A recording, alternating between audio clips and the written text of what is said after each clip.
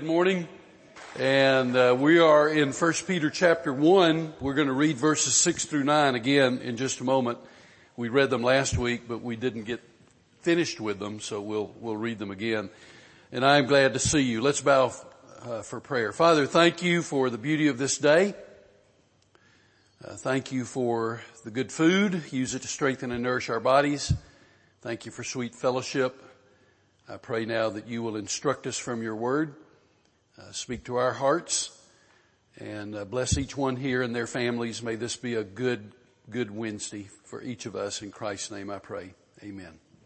Okay, let me read verses 6 through 9 of chapter 1. You should have outlines on the table if you want them, pens if you need one, and hopefully you brought your own copy of the scripture. We don't usually furnish those, but let's read verses 6 through 9 of James, 1 Peter. Wow.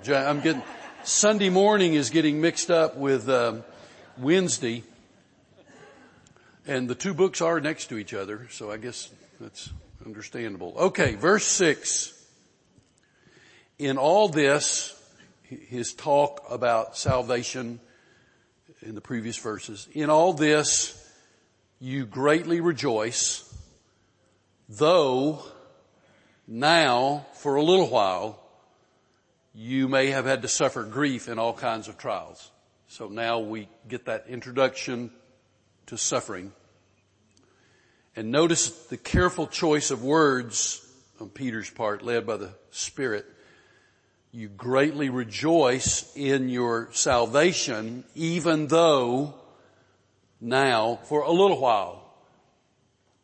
Most of the time, suffering doesn't seem a little while, does it?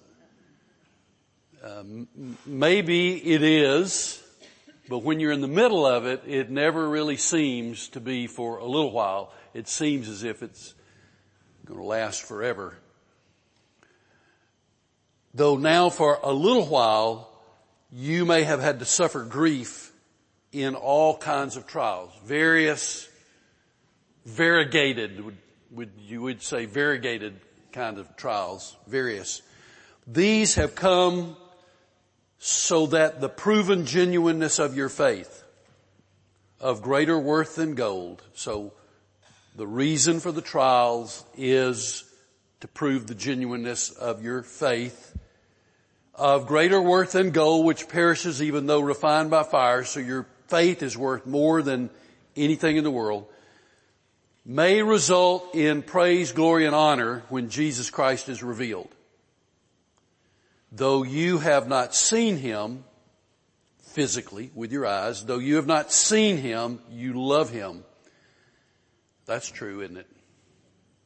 And even though you do not see him now, you believe in him and are filled with an inexpressible and glorious joy. John 10:10. Remember what it says? I am come that you might have life, that you might have it to the full or more abundantly.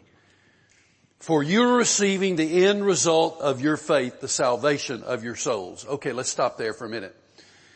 Can't go back and cover everything that we did last week. We never get anywhere, but Peter raises 4 issues in the text that begins with verse 3 and ends with verse 9. First of all, he raises the issue of praise and worship of God. In verse 3, he introduces a prayer that would be, you would expect a Jewish person to pray, because many Jewish prayers begin with, praise be to the God and Father. Oh, they wouldn't include the Lord Jesus Christ, but Peter does. Okay? Praise be to the God and Father of our Lord Jesus Christ. He introduces the thought of prayer, praise and worship to us. Then he introduces this issue of Christian hope. In his great mercy, verse 3, he has given us new birth into a living hope through the resurrection of Jesus Christ from the dead.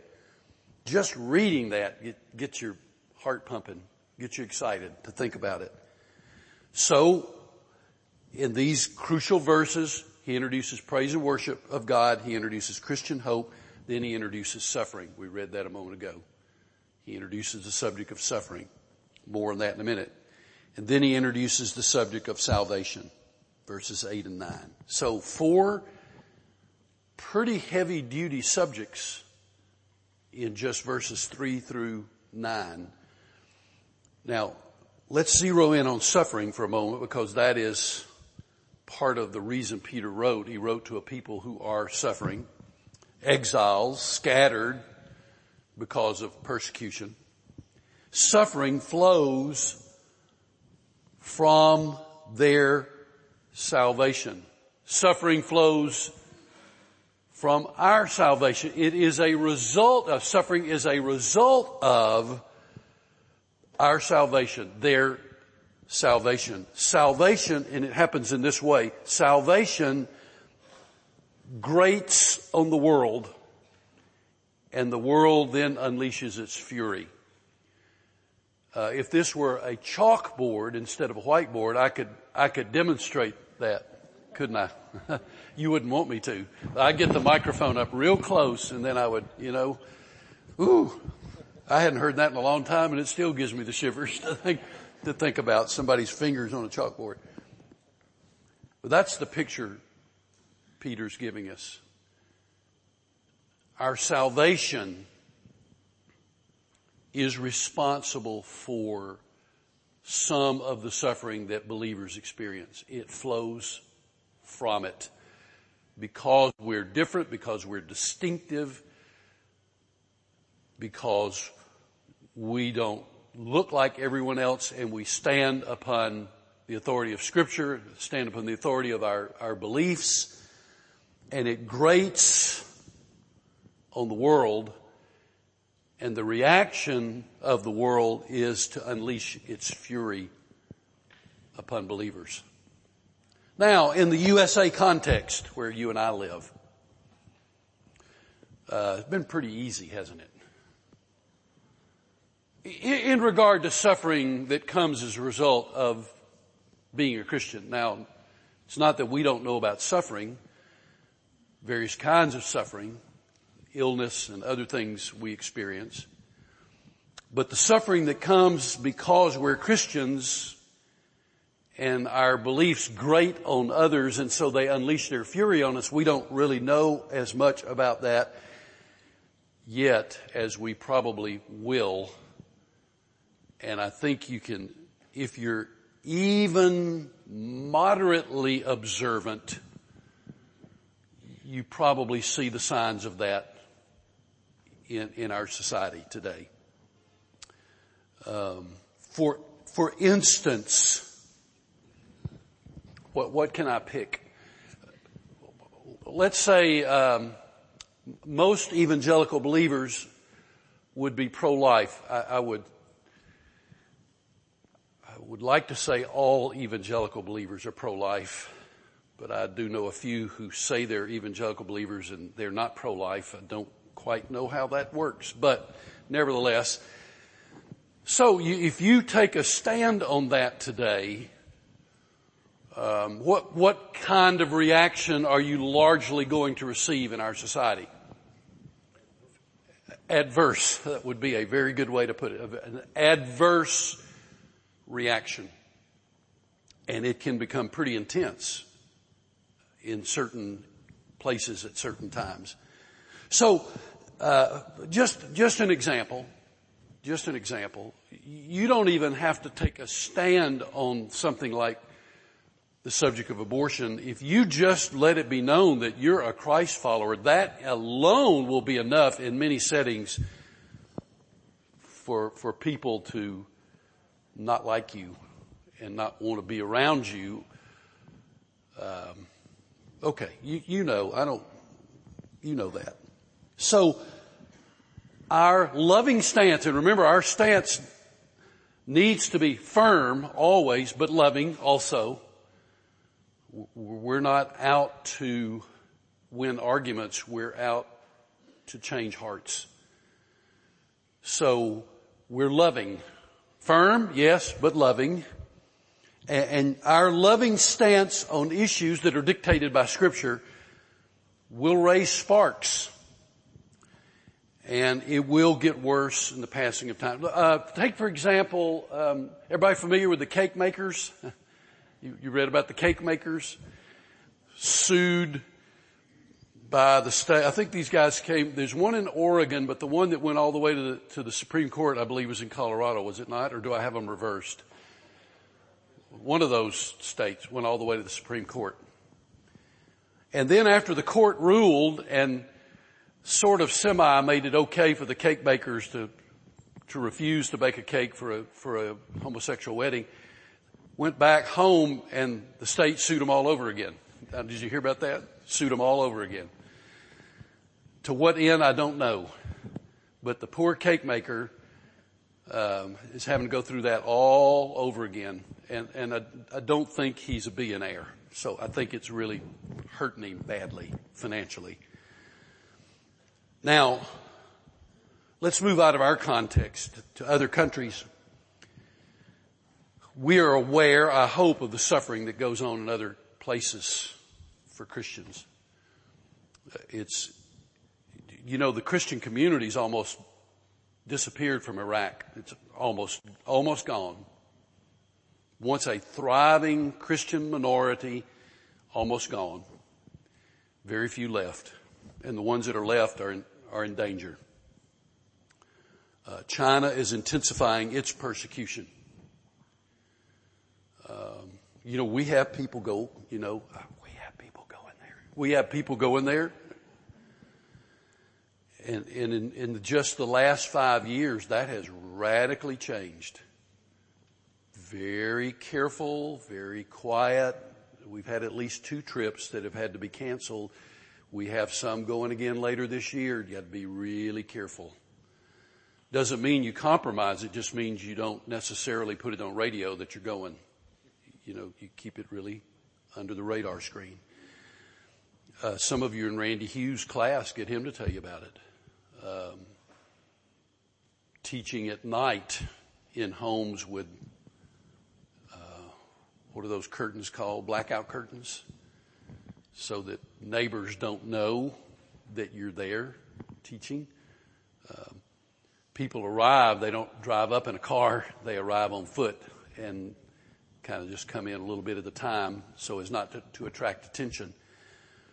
In India, which is of great importance to us as a church, and you know why. A virulently anti-Christian prime minister who, by the way, is up for re-election this year, and that is a critical election. If he wins again, it's not going to be well for believers.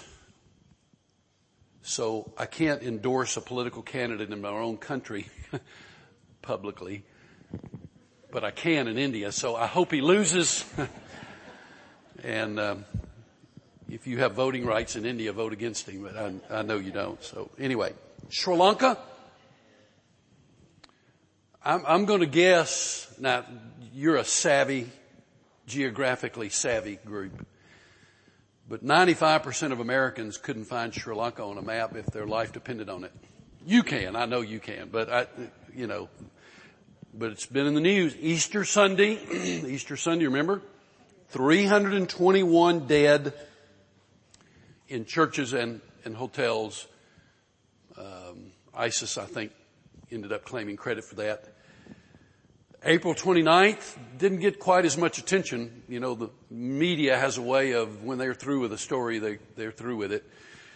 April 29th, 1 week after Easter, gunmen on motorbikes went into a church and killed 6 people. May 12th, gunmen shot 6 in a church, then set the church on fire with the people still inside. So that's Sri Lanka. Suffering because of Christ. So some suffering comes because we are Christians. Some suffering comes because we're humans, not exempt from it. So if you've had cancer, you didn't get cancer because you're a Christian. You got cancer because you're alive, you're part of the human race, and you got cancer. heart attack, loss of a loved one, the agony of an accident. Those things happen not because you're a Christian, but you're alive, you're not exempt from that kind of suffering.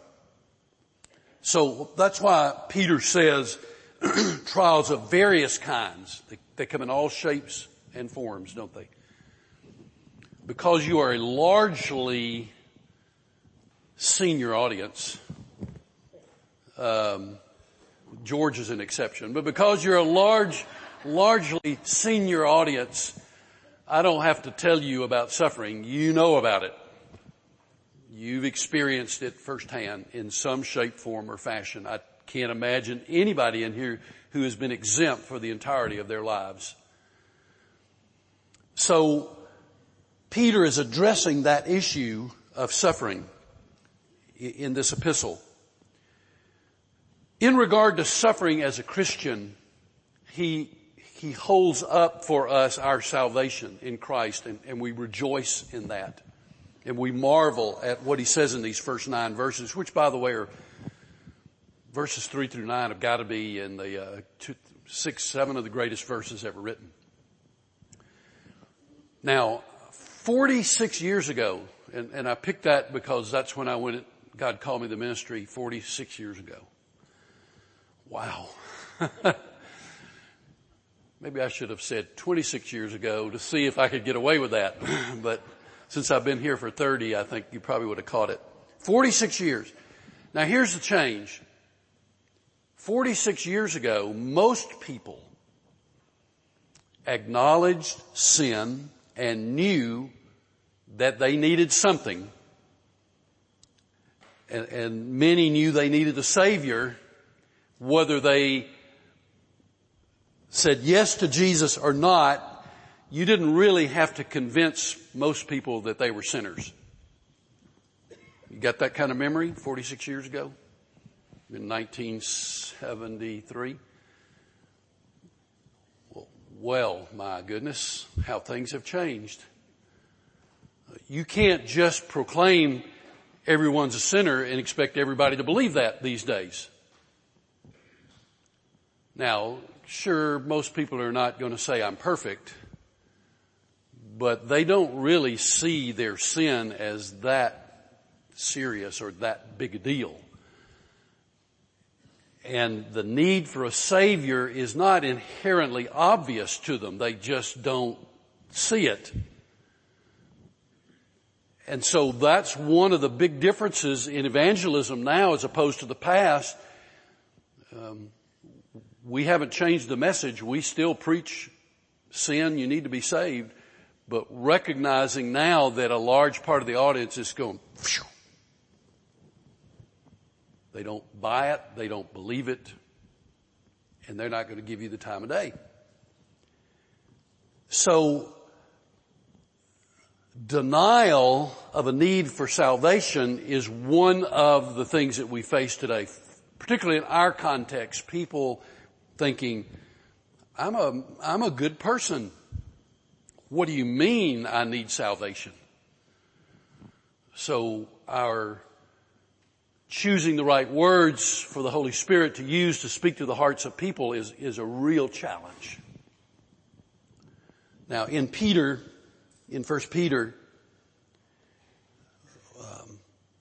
he is dealing with the subject of salvation and dealing with the subject of suffering as a result of salvation. And as we read those words, we understand that there is, by and large, in our society today, a view of God as a benevolent, distant figure on the part of many people in our society. Everybody doesn't go to church on Sunday. Have you noticed? At least in most neighborhoods. Listen to Isaiah. I think Isaiah was speaking about our day when he wrote, "Woe to those who call evil good and good evil, who put darkness for light and light for darkness, who put bitter for sweet and sweet for bitter." I thought about that the other day when one of the presidential candidates, and aren't there about 2,400 of them, one of the presidential candidates said that those who who were anti-abortion are also anti-Christian. And I'm thinking, what'd you say? But he didn't. He believed that you and I who take a stand for life are anti-Christian. Woe to those who are wise in their own eyes and clever in their own sight. So Isaiah spoke of our day a long time ago. We cannot forget the words of Jesus who said, "You must be born again." Now, go back to verse 6. Various kinds of trials, all kinds of trials. Peter leaves it wide open on purpose. It can be fierce, head-on persecution that comes from living for Jesus. It can be feelings of loneliness and vulnerability. It can be seeing loved ones who suffer unto death. It can be the attacks of Satan, the adversary. Trials come in various kinds, and their purpose in verse 7 is the proof of our faith. To a suffering people, Peter writes. And he writes concerning three things. Let me put them on the board. Salvation. I'm going to put salvations. Okay. Can you all see that? Okay. Salvation's future reward. Salvation's future reward in verses 3 through 5. Okay? Peter writes concerning salvation's future reward. Don't lose sight of that. We have a reward before us in the presence of Jesus himself. And I don't know about you, but I'm excited about that. It's not like I'm going to line up and say I want to leave here today to go there, but I am really excited about the future reward that awaits those of us who know Jesus. Now, Peter also writes about salvation. I'll just put, little hash marks there. Salvation's present adversity. So he writes about salvation's future reward and salvation's present adversity in verses 6 through 9. And then Peter writes about salvation's past glories. And we're going to dissect that in a minute. Verses 10 through 12, which we haven't even read yet. Verses 10 through 12, salvation's past glories. A salvation with a rich prophetic past. We're going to talk about that prophetic past in a minute. So it's like reverse order. Salvation's future reward, present adversity, and past glories. And Peter writes about that in verses 3 through 10. Now, Peter stood his readers on their feet by pronouncing a blessing on God. Verse 3, praise be to the God and Father of our Lord Jesus Christ. Every believer jumps up. From a Jewish tradition background, praise be to God and to the God and Father of our Lord Jesus Christ, up on their feet. Kind of like we stand up to read the scripture on Sunday morning. So he stood his readers on their feet by announcing or pronouncing a blessing on God. And next, he poured the refreshing waters of a living hope out for his listeners, beginning with verse 3. And this, it's kind of like, how can I describe this in relationship? It's like when you are working in the yard and you are filthy and you smell like a skunk and you get into the shower and the waters come and oh man, do I feel good. Spiritually, that's what Peter's doing. He's pouring out on his recipients He's pouring out the refreshing waters of a living hope that is found in Jesus. Does that make sense? So his listeners, who are a suffering people, are beginning, they finally sat down after the pronouncement of, they're listening to the rest of what he has to say. They sit down, and it's like they're sitting up straight, because as a suffering people, they are hearing words about hope. There is a hope. I have a hope. I have salvation. I have a future reward. I have a hope in the midst of present adversity. And so they're sitting up straight in their seats. And if anybody came to church the day the epistle was read to the congregation and they were feeling down in the dumps because of their suffering, already they're sitting up straight and saying, okay, this is what I needed. I needed this hope. I needed to know about my future reward. I needed to know that God still knows where I am and He cares about me. So you see why Peter's writing? He knows all about this. Nobody knows suffering any better than Peter. And so he's writing to his listeners, a suffering people, and he's saying, don't forget your future reward, and don't forget the hope that is yours right now in the midst of the present adversity that you're experiencing. So he's carrying them heavenward, really, spiritually. He's lifting them up. So he's speaking of a future inheritance that is imperishable, undefiled, and unfading. Remember, we talked about that, was it last week or the week before? We go so slowly that sometimes it's hard for me to remember whether it was 2 weeks ago or a month ago. He speaks of a future inheritance that is imperishable, undefiled, and unfading. There are present trials of various kinds, but even these produce joy. Wow. Really? Yes.